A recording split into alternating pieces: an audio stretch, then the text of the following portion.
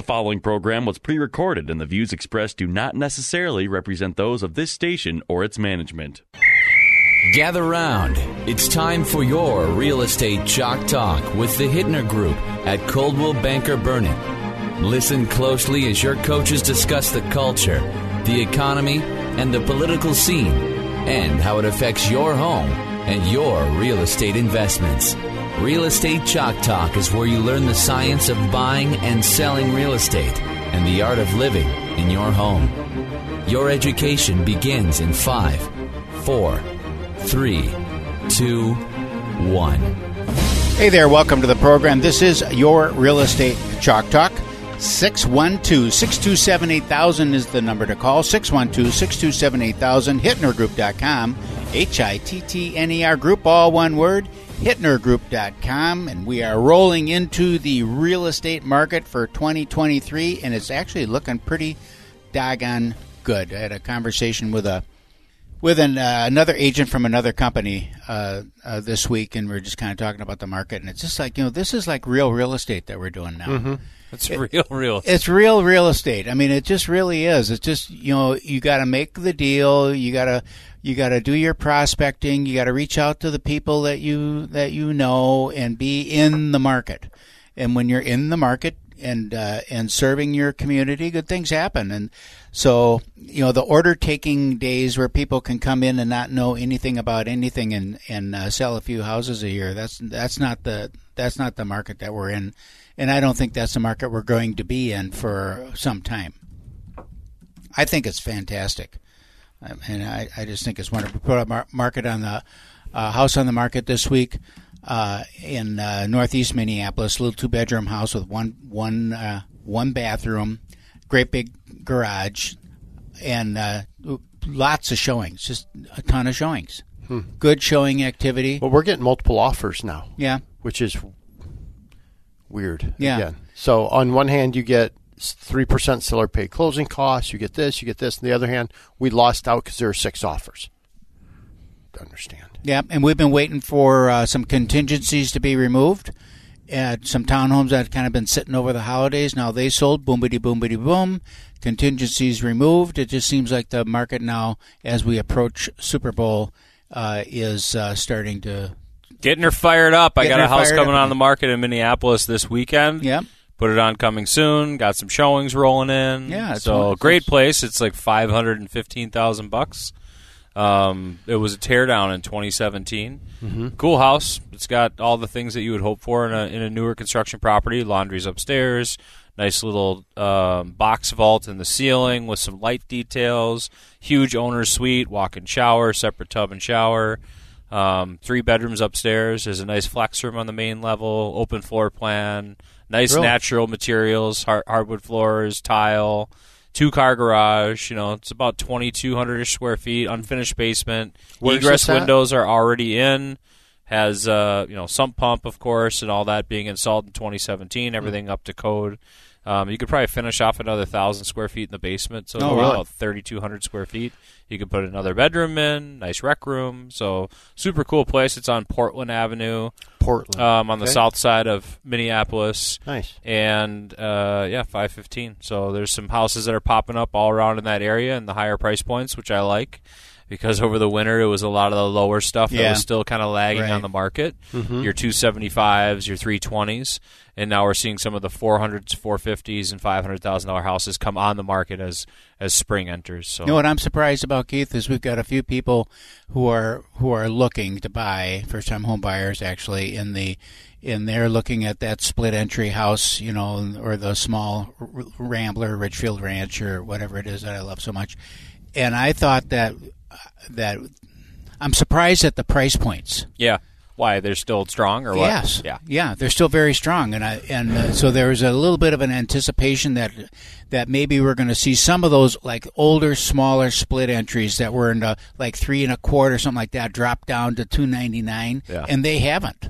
Yeah, I think they'll hold their value well because there's still a lack of inventory. Mm-hmm. So it's not like we're seeing an enormous swell of inventory overall. And the more economical options that are out there will hold their value better than the higher priced homes.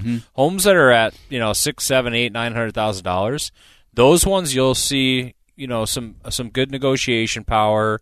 You'll see some softening in pricing as the price goes up, whereas the folks that are coming out of an apartment complex, dual income, no kids yet, they can still go out and, like I did when I was their age, buy a house for 6.875% and get in your first property. Sure.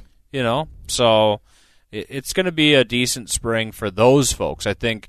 Remember, we talked a lot about years ago, like how much the first-time home buyer was in the market and how that impacted the overall market. For sure. That's the conversation again. Yeah, the absolutely. first-time home buyer, as opposed to what we were working on the last 2, 3, 4 years, is the move-up buyer. And the move-up buyer will largely be out of the market. Speak to timing a little bit on that. What do you think? Do you think that there's because we always talk about, or I do, like the Super Bowl when they kick off for the Super Bowl, that's like kicking off the real estate market at the same time. That's what you've said for. Yeah, but just like it's the kickoff. That seems to be when the intention switches. What about those different price ranges? Do they experience different kickoffs, if you will? Yeah, I think so, because we have people that are typically, when you have a higher priced home, you have a more established family. Or somebody that is a little more, well-to-do. Maybe they have a couple kids in school. And so you look at who's probably selling those properties. And, like, for me, I have 3 kids that are, 9, 11, and 13. And I'm not going to move in the last semester of school. Right. I'm just not going to do that to my kids. Yeah. So we're going to wait until, May, June before we start dealing with that. Probably April, May. And so we might put our house on the market in May, with anticipating a June or July closing if we're going to be moving up. So you're looking then at that $500,000, $450,000 small 2-story or that's going to be moving? That's going to be coming on the market then. Yeah, I'd say you're like 450 to 700. Like those properties are going to be more weighted towards summer sales. And your townhouses, your smaller properties in the city, those things are starting to go. Yeah. If those folks don't have, having kids in school makes no difference to those folks that are looking to move and buy and all that stuff. It's more heavily weighted towards then the leasing activity and expirations of leases and things like that, and the weather, and investors looking to buy investment properties. Well, they should be busy over your October, November, December, January, February months. Is when investors are typically like, oh, okay, I'm going to get my best deals over this time. Maybe inventory's lower, great, but you have those lagging inventory properties during that time. So that's kind of what you're hoping to pick up during that time. And then all throughout the year, if there's anybody that, if there's blood in the water, you're going to go take a look at it. Right. And see what caused it. And then maybe it's something, maybe it's not. But yeah, I think that those folks that have children, they're going to be more heavily weighted towards that time. And then you have your graduation folks. So I think that in that market where you have those $450,000 to $650,000 houses in XYZ suburb, those people are staying in those homes unless they're getting divorced or somebody's dying and moving out of state or whatever it is. Those folks are staying in the home for 20 years. Right. And so you have kind of this bottleneck of inventory, and that's why I think builders focus on that inventory, is because people are looking for that to move up. It's more profitable for them. Yeah. So with the building developments too. like that, right? But those folks are waiting till after their graduation, and they might be more of that like summer to fall listing opportunity for people that want to have their graduations and all that stuff. Yeah. So. I mean, people always make comments about builders, how they always build you can't get in for anything under 600,000. They complain about that. But if you look at the cost of development of that land, I mean, you can't have $200,000 into a home site. What's the lowest you're seeing around the Twin Cities for new builds? There's actually some developments. 300, high threes maybe, or not? So Inver Grove, we were just talking about this the other day at a family thing that we were at. I don't even remember when it was, but we were talking about Inver Grove and Woodbury, and I didn't even mention Inver Grove, but Woodbury and Lakeville in particular. Inver Grove also has a lot of land. I think that Inver Grove has kind of bottlenecked their development. And you can weigh in on that. Well, they've specifically made the... Maybe next time. But my point to Calvin's, we got a minute left. Inver Grove has developments right now that they're building splits, which I kind of like because there's not a lot of availability for that around the metro area. So there are things available in that $300,000 price point, like $300 to $400, in new construction properties that are in Inver Grove Heights and Eagan School District, and great locations and proximities to Minneapolis and St. Paul. And so there are options for people. If you're in a townhouse in the South Metro and you're looking for a place to land, there's some great new construction in Inver Grove Heights that we can talk to you about.